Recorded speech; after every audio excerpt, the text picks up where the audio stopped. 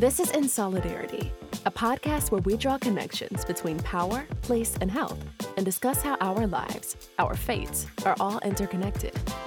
Here are your hosts, Ericka Burroughs-Girardi and Beth Silver. Hi there, and welcome to In Solidarity. I'm Beth Silver, here with my co-host, Ericka Burroughs-Girardi. Great to be together again, Ericka, for another series of In Solidarity. Hi, Beth. I love getting into the studio. It's the culmination of so much work and a chance to talk about the release of new data and strategies from county health rankings and roadmaps to improve health and equity. We recently released the latest data on the health of nearly every county in the United States and a national findings report that focuses on civic health. Hard to believe, but we're already into our third season of In Solidarity. For those of you who are new to this podcast, we've tackled two important topics, the racial wealth divide and the gender pay gap. We've spoken with some of the country's leading scholars, authors, and community leaders to gain a better understanding of how we got here, how these economic inequities impact our health, and the ways we can improve conditions so we all have an opportunity to live long and live well. Such interesting conversations, Ericka. They sure were, Beth. I've been in public health a long time, and what really makes these series so compelling is the idea of social solidarity or our interdependence. It's the foundation of this podcast. Absolutely, Ericka. It's at the forefront for us here on In Solidarity, a podcast from County Health Rankings and Roadmaps, a national program of the University of Wisconsin Population Health Institute with support from the Robert Wood Johnson Foundation. In this series of In Solidarity, we're tackling something that undeniably connects us all, our civic health, or the opportunities we have to participate and use our voice to shape our communities.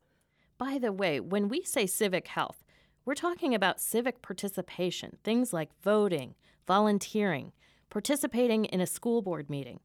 We're also talking about the infrastructure that supports participation, spaces like schools and parks, the internet, and policies that make it easier to vote or participate in decision-making. Civic health is about making sure that everyone has a say in their future and the future of the community they live in. And I'm sure listeners may be thinking, but how does this actually impact our physical and mental health? Research, including our 2023 National Findings Report, shows that there is a connection. In places where there is higher participation, folks are experiencing all kinds of benefits.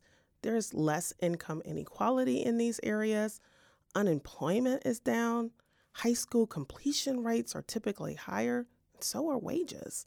There's even growing evidence that people tend to live longer in places that have more civic participation. Several organizations are drawing attention to this connection, including the World Health Organization, the American Medical Association, and the American Public Health Association. We also see this connection, Ericka, when we look back in history. Women won the right to vote in 1920, fundamentally shifting electoral power in the United States. And lawmakers responded by setting up maternal and child health departments in every state health department and supporting home visiting programs.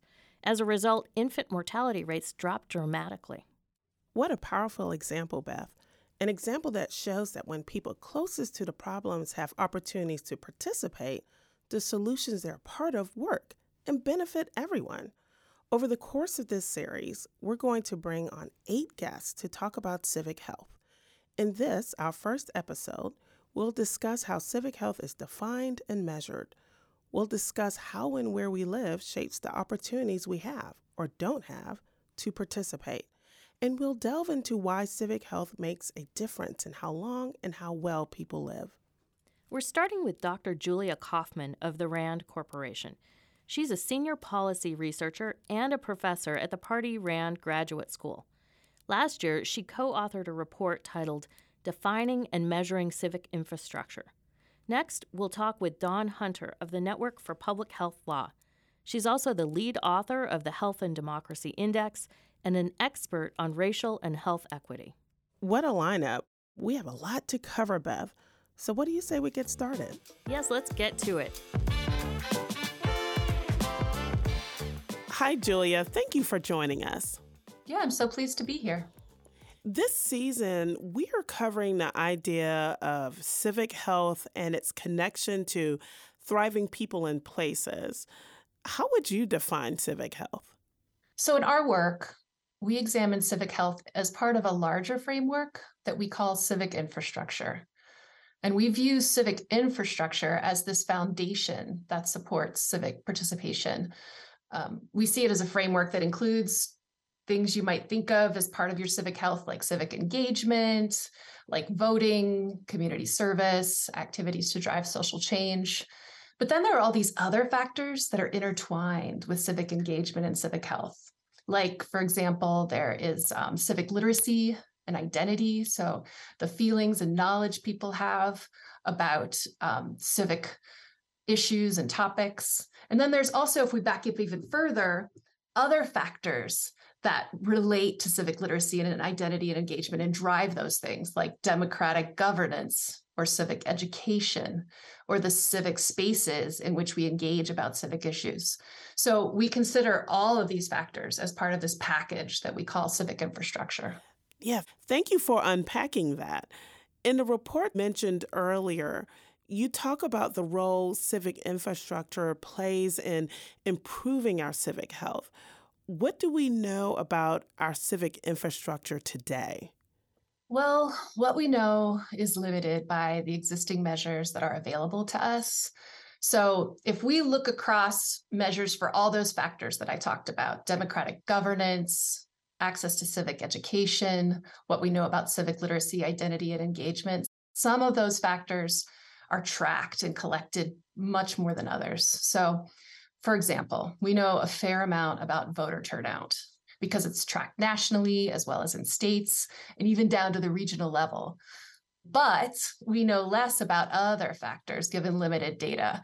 So we don't know much about political protest in particular states or other measures of civic engagement like community service or volunteering. And we also don't know a lot about in individual states how students are doing in terms of their civic literacy or their civic engagement in schools. Why is it important that we define and measure that aspect of our society, those civic engagements that you're talking about? Well, for me as a researcher, the dilemma is that if I can't measure it, I can't study it. So if we don't know how to compare civic outcomes state by state, we can't really know how changes in state laws, for example, are impacting civic health, like voting or civic identity or civic literacy. So that's one of those reasons that we just need these better measures and more fine-grained measures so we can both understand what's happening in all these different areas of our civic infrastructure, but also how different things might be related to civic engagement or might drive civic engagement and civic health. Because if we don't know that, we can't repair those things or at least advocate for ways to repair them. Yeah, let's hone in on that a little bit more. What is needed to better understand our civic infrastructure? One of the pieces of civic infrastructure that we think in our report we know less about is just state by state what's happening. So on one hand, it's the job of researchers to try to collect that data, but we can't do that without support from foundations and the federal government and state policymakers. For example, the Electronic Registration Information Center, or ERIC, that's an example of a collaboration among states that work together to improve the accuracy of voter registration data. And also, the federal government could do more to prioritize participation in data collection, like the international data collection of the International Civics and Citizenship Study that collects data on civics achievement and the kinds of factors that might drive civic achievement across a number of countries. And the US hasn't participated in that since 1999. So there are a lot of things that we can do at the state or the national level. State networks, too, I really do believe could catalyze collection of better information across a range of standardized measures. But right now, that's not really happening. In your report, you state that in recent years, state legislatures have been pretty active, either restricting or expanding American civic and political rights. In what ways and what are the impacts of this? So, for example, in our data, and now we don't have measures of everything that would potentially be able to measure our civic infrastructure, but we do know that the number of election bills introduced by state legislatures was at an all-time high in 2021. So the national congresses of the state legislatures found that 3,676 election bills were introduced in 2021. Wow. That's the highest number in decades. Mm. So, of course, part of that was the larger demand for absentee or mail ballots during the pandemic. But there were also a whole lot of other concerns that were related to the bills that were introduced and some that were subsequently passed, like some bills focused on ballot drop boxes and limits on ballot collection. Although there was a whole nother group of states that expanded voter registration and mail-in voting. So we saw that these election bills were both focused on limiting and expanding depending on the state that you're in. And we see that pattern again and again in the other data that we look at to understand civic infrastructure. So for example, over 70 laws in 2021 either expanded or limited LGBTQ plus rights. Some of these expanded parental rights, non-discrimination laws, sanctioning hate crimes for those populations, but other bills in other states limited those rights, including preventing transgender youth from playing sports in schools or receiving gender-affirming health care. And then, of course, there are a lot of states that have limited what teachers can address related to race and gender topics in the classroom. Although it's important to note that other states have passed bills that have actually expanded such education. So we see states growing apart in the rights that they protect. Mm-hmm. And I want to talk a little bit about civic education. What's the state of civic education in our schools? This is an area where we don't have that much transparency into what is actually happening in the classroom state by state. We have this one big national test, the National Assessment of Educational Progress, which tracks student proficiency in grades 4, 8, 12, nationally every 4 years. The last time we saw those results was back in 2018. The 2018 results, they didn't show much change in scores compared to 2014. And really, if you look back years before that, basically performance has been the same, pretty much flatlined over the period of time that this has been measured. In addition, students haven't really been performing that well. So based on the 2018 test, a little less than 1/4 of students scored at or above proficient in civics. But what we don't know is how that civics performance varies state by state. And that's important because we know that state standards for social studies and civics do vary and state requirements vary. So if these requirements vary, but we don't really know differences in civic performance across states, then we don't really know what states should be doing, where states could have some leverage to really help improve students' performance. How do we improve civic infrastructure and whose job is it to do so? And I'm also curious about how public health can engage in this work. Well, public health is definitely not my area of expertise, but what we do know is that civic engagement appears to be connected to improved health. And we don't know all the reasons why, but they're likely mutually reinforcing. Civic engagement likely increases feelings of agency and social cohesion, which might then influence health. Improved health in communities might influence civic engagement. So they're definitely intertwined. But I do think it's the job of many different people in many different places to improve our civic infrastructure.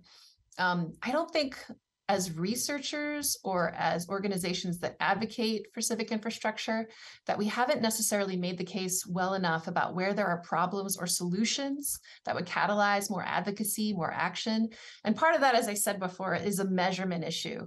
We need better measures so that we can see how we differ across states, potentially in concerning ways regarding civil and political rights, regarding civic education. And there are lots of ways that we could get better measures. But an important finding we also had in our data is that US governance is considerably older than governance in other nations. So that's another piece of our civic infrastructure, whether our democracy is really representing everyone across the United States. And this finding that our US government officials are considerably older than the government in other nations suggests the need for more education and engagement initiatives that inspire youth and younger generations to get involved in politics and efforts to help make the difference in their communities. Health equity is one of those issues around which we could bring people together, including young people, to rally to improve our democracy. But there are lots of other examples. Yeah. How does civic health connect to social solidarity? In my mind, social solidarity is one factor that could support civic engagement.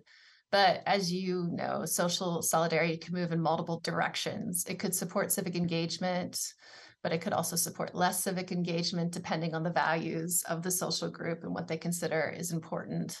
So for that reason, we think creating spaces for more social civic engagement is important. We call them civic spaces in our work. So places where people not only come together, but can engage in respectful, thoughtful discourse. Spaces we discuss in our work include physical spaces like libraries, but also virtual spaces like the internet.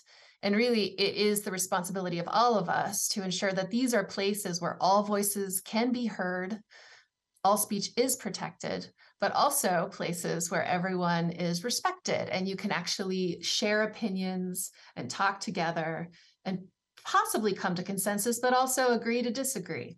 Yeah. Well, I think that's a really nice connection between civic health and social solidarity. So informative. So thank you, Julia. You have helped set the stage for this series, and I appreciate you joining us today. It was a great pleasure. Thank you so much. Ericka, I was struck by the way that Julia described civic infrastructure, that it's the foundation that supports participation. In other words, the opportunities we have to participate are shaped by our access to civic spaces like libraries and schools, by the civic education we receive, and by the policies and systems that shape our ability to vote and support democracy. Exactly. And I appreciated how Julia described why it's important to be able to measure civic infrastructure. If we can't measure how infrastructure is changing over time, it's difficult to know what impact investments or disinvestments have on our opportunity to participate and how those opportunities vary by place. And even though we can't measure all aspects of civic infrastructure, as Julia noted, county health rankings and roadmaps data show some interesting differences across the country, whether it be in access to opportunities to vote, differences in how well schools are funded, whether there are libraries, broadband access. The data show that all of that goes hand in hand with social and economic opportunity. Counties with more available and well-resourced civic infrastructure tend to have higher rates of high school completion, higher household incomes, and less income inequality. So much to unpack here. I'm looking forward to learning more about how civic infrastructure varies by place. As am I, Ericka.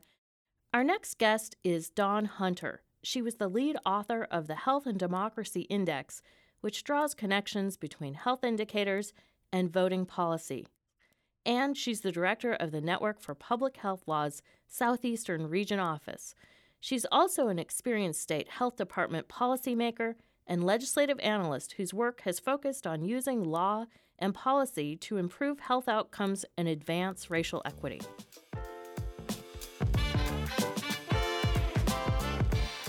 Thank you for joining us, Dawn. Can you talk to us about democracy and its relationship to civic health, civic infrastructure, and civic participation?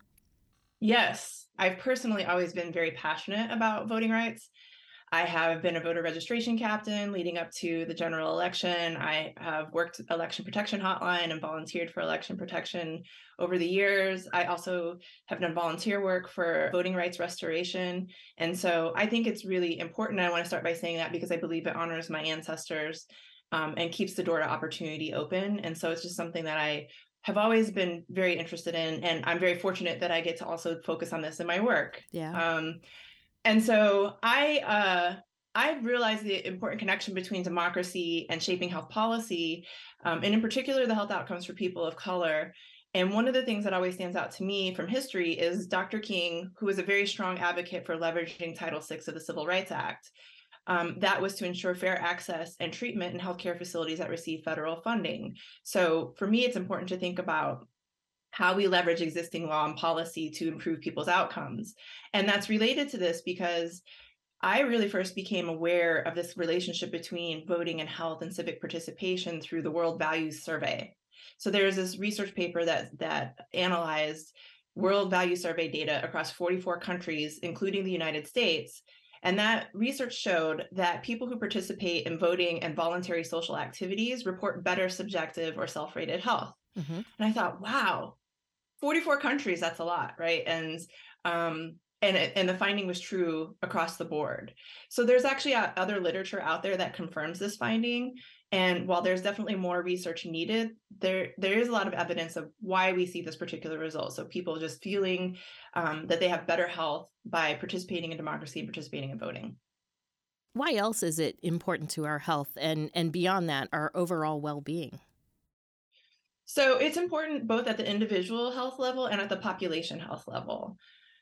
So based on the study that I just mentioned and some additional research, we know that people who participate in democratic processes report both better physical and mental health. And this is partly because of feelings of agency and empowerment and belonging. So really being able to shape your community, to shape your own life, and to be connected to other people who are also engaged. This builds a sense of social cohesion. So this is something that we know is an important factor in community health and well-being. And so that's kind of at the individual level. And at the population level, this is important for shaping policy. So I like to give the example of, think about your typical high turnout voter. This is someone who is older, someone who is white, someone who is highly educated, and someone who has a higher income level. These are folks who probably don't know anyone who's on Medicaid, who may own their homes and may have even been passed down a home from their family. They have maybe significant financial investments. And so the things that they take with them to the polls are their personal experience as homeowners, as people with money, as people with education. And so they aren't necessarily predisposed to thinking about these policies that also shape other people's health and economic and social well-being. And so it's important to make sure that we have more inclusive and representative democracy because it helps to shape the kind of policy that results from that engagement. What about the Health and Democracy Index? Can you tell us what that is and how that is a part of this discussion? Yes. So the Health and Democracy Index was something that was developed. I served as the lead author, and we developed that as part of the Healthy Democracy, Healthy People initiative. And that index is an interactive tool that helps to visualize the relationship that I was just explaining that we see between civic engagement and self-rated health. So we started out just looking at those two, but then when we started looking at the trends, we realized that this trend's showing that higher cost of voting is associated with worse health outcomes. It actually holds true across a lot of other population health indicators, including very strongly for premature and infant mortality, for family and community safety, but also for things like insurance rates and poverty rates. So the index actually illustrates these health indicators, but it also illustrates the relationship with voting policies that we know shape participation and engagement. And these are things like inclusive registration options, vote at home options. We're going to see a lot of that debate in the current legislative sessions, absentee ballots, for example. Voter ID laws, we also are going to see a lot of that in the current legislative sessions, and then voting rights restoration, which I've mentioned. And really, ultimately, we hope that it's a really useful tool to help people see this connection and see the relationship, and then use this information to engage with policymakers, advocates, community-based organizations and members on the importance of participating in our democracy. You referenced the cost of voting. Can you explain what that is? Yeah, the cost of voting returns to the relative ease or restriction of being able to vote in a state. And it looks at two buckets of policies, and this is being able to register to vote and then being able to actually cast your ballot.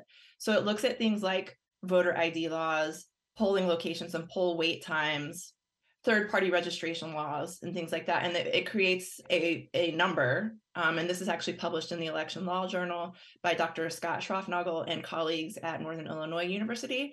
It assigns a number of value on this index to the states to assess their relative ease or restrictiveness of voting in those states. In the research you've done, what are some of the characteristics you've seen among states with a high cost of voting? And how does that relate to civic participation and to health? So in states that have a higher cost of voting, they have worse health outcomes. This is kind of across the board, right? Mm-hmm. So you make it harder for people to engage. That means you're also making it harder for people to access things that we know improve health. So I like to point out that some of the things that make it harder to vote are also make it harder to access healthcare. So transportation issues, language access issues, other accessibility issues. These are all things that create both voting and health disparities. We also see worse social and economic outcomes. And so I really want to emphasize the disparities perspective because we also see that the cost of voting is very strongly associated with the percentage of Black population in a state. So states that have a higher percentage of Black population have a higher cost of voting and worse health outcomes. That's really significant because I think from a policy perspective, we can look at that and say, that's not something that should be happening. Mm-hmm. How can we improve health outcomes for Black people who are living in this state, but then also for the population as a whole? Because the reality is that restrictive voting policies that are intended to suppress the vote, like limiting drop boxes and early voting options and restricting polling locations and restrictive voter ID laws, these suppress everyone's vote. So these are policies that affect all of us and all of our ability to participate and consequently all of our health. As you've noted, state legislatures have been busy passing laws that impact voting rights, some states expanding them, others decreasing them. Where does that stand in 2023, and where do you see voting policy headed? So we're really seeing kind of a split. So things that are pro-voting rights and then things that are kind of anti-voting rights. We're seeing a trend around criminal oversight activities in states. So in a state like Florida, where I live, there is this kind of election police force, if you will, that is intended to investigate fraud. But the reality is that fraud in elections is actually kind of rare. But that doesn't stop states from trying to establish their own similar force. And so we're seeing other states that are more conservative try to enact similar laws. We are also seeing kind of on the restrictiveness side of things, an attempt to limit voter ID options and to restrict access to mail ballots or to place additional requirements on being able to vote via mail ballots. So one example of that is in Ohio. Ohio just passed a very restrictive voter ID law that allows no alternative photo ID. So in most states, kind of the trend is you do need to have an ID to vote. You can also have some other kind of proof of who you are to verify that your vote can be counted. But what Ohio has done is said, you have to have a photo ID and that's it. And if you don't have that with you on election day, you can show up at the elections office with your photo ID and then we'll count your ballot. But that's it. So you can no longer do things like take a utility bill or take an alternative form of ID with you to prove who you are. But this is, I don't think a lot of people realize that a lot of people may not have a photo ID, and there are lots of reasons for that. So this is a very restrictive law that's going to prevent people from voting. Having alternatives that can help to prove who you are as a voter is something that's really important to ensure that people can engage. On the flip side of things, we're also seeing states consider things like expanding automatic voter registration options, making voter IDs laws less restrictive, and so making sure that more alternatives are accepted. So I think that's going to be an ongoing debate, and it has been. It's not new, making ID laws more restrictive versus less restrictive. Ultimately, I think the trend is really about how do you strike the balance between ensuring safe and secure elections, which I think is what a lot of these more kind of restrictive or conservative measures are about. And on the flip side of that, ensuring that everyone who is eligible to vote can register and cast their ballot. Are there any sort of happy mediums where you can ensure trust in government and in the voting process and yet still make it accessible? Yeah, so a lot of elections administration laws that currently exist actually do ensure that we have safe and secure elections. So I think this goes back to, narrative, the question of narrative. So the reality is that we have very safe elections, we have secure elections, we have elections that encourage participation. And I think the challenge is not that we need to update all of those laws necessarily, but that we need to shift the narrative around whether or not we have safe and secure elections. And so I think over the last few years in particular, we've seen this, much heavier discussion around fraud and people taking advantage of the system not being safe, this perceived need for greater accountability. So double checking ballots, monitoring the people who are counting and tallying ballots, or the systems that make that happen. But the reality is that those systems actually operate really well. So I don't know that it's necessarily like we need to put more laws and policies in place to make that happen, as we need to shift the narrative about what's already going on. Election fraud is not something that happens all the time. It's not frequent. And putting resources there draws attention away from the real issues, which are things like voter ID laws that make it nearly impossible for some people to vote. We've discussed narrative as an important driver of what people think is possible in previous episodes of In Solidarity, narrative being the stories that help us make sense of the world. Can you think of any narrative shifts that would contribute to civic health? I talked about the sense of belonging and empowerment and agency. So I think from a narrative shift perspective, part of what we hope to do by having this conversation about voting and health is really helping people to understand the importance of us as individuals being engaged. So I shared why I am interested in voting rights and why I want to participate in democracy. I think we all have to understand why it's important for us to be involved and what our motivation is to participate and to engage in the democratic process. And so I think at a population level, or thinking about society and thinking how we can help to shift that narrative is really helping to draw attention to people about the power of people to shape the way our future looks and the way our present looks as well. One example of that is, I think in the 2022 midterms, we actually saw the power of ballot initiatives. And I like to share that example because I think that really is the power of the people. Ballot initiatives are either initiated by voters, or there's something that are measures that have gone through the legislature and then are put to the voters on a ballot. And, as a result of ballot initiatives in the midterm elections, we saw progress on protecting abortion rights and reproductive health rights in general, drug policy, on healthcare, on labor, transportation, education, infrastructure, you name it. Ballot initiatives help to really drive better conditions, or a better, at least legal framework for supporting the social determinants of health. And so threats to use ballot initiatives, so I think that's another trend potentially, is limiting our ability to use ballot initiatives is something that we have to watch out for. That is actually not a new trend. This has been going on since who knows how long. But ballot initiatives are really powerful. It's really this is the power of the people. And I think when people, we help to talk about that and normalize talking about how we as voters turn up and shape these outcomes, I think that helps to shift kind of the larger narrative at the population level. Well, thank you so much, Dawn. We really appreciate being able to talk to you today. Thank you so much for having me. What a way to start this series. I loved getting a chance to talk with Julia and Dawn. I agree. Dawn really helped me to understand how voting policies, which are part of our civic infrastructure, shape civic participation and health. She also shared the findings from the Health and Democracy Index. The findings show that states with more restrictive voting policies often experience poorer health outcomes. Our work at County Health Rankings and Roadmaps shows a similar pattern. In short, when you make it harder for people to participate in their community, you're also making it harder for people to access things that are good for health, things like health insurance, well-funded schools and parks. And these policies vary depending on where you live. Julia said that in many ways, states are growing apart in the rights they protect. Yet, as Dawn pointed out, it is possible to ensure safe and secure elections and ensure that everyone who is eligible to vote votes. Yes, because we bring our personal experiences to the polls, which in turn shapes policy.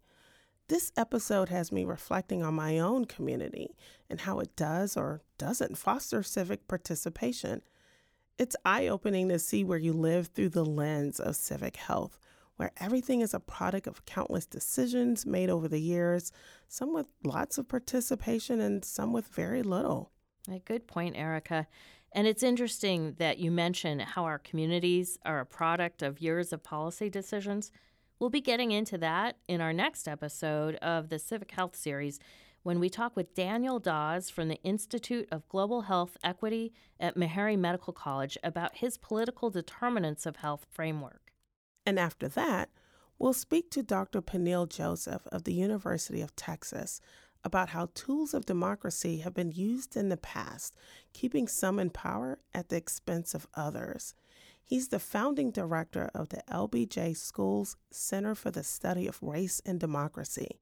It will be a riveting conversation. Until then, I'm Ericka. And I'm Beth. And we're in solidarity, connecting power, place, and health. The views expressed by guests of In Solidarity are their own. Their appearance on In Solidarity does not necessarily reflect the views of County Health Rankings and Roadmaps, nor the Robert Wood Johnson Foundation. To learn more about our guests' work, to discover additional resources on the topics we've discussed, or to find out how healthy your community is, visit us at countyhealthrankings.org.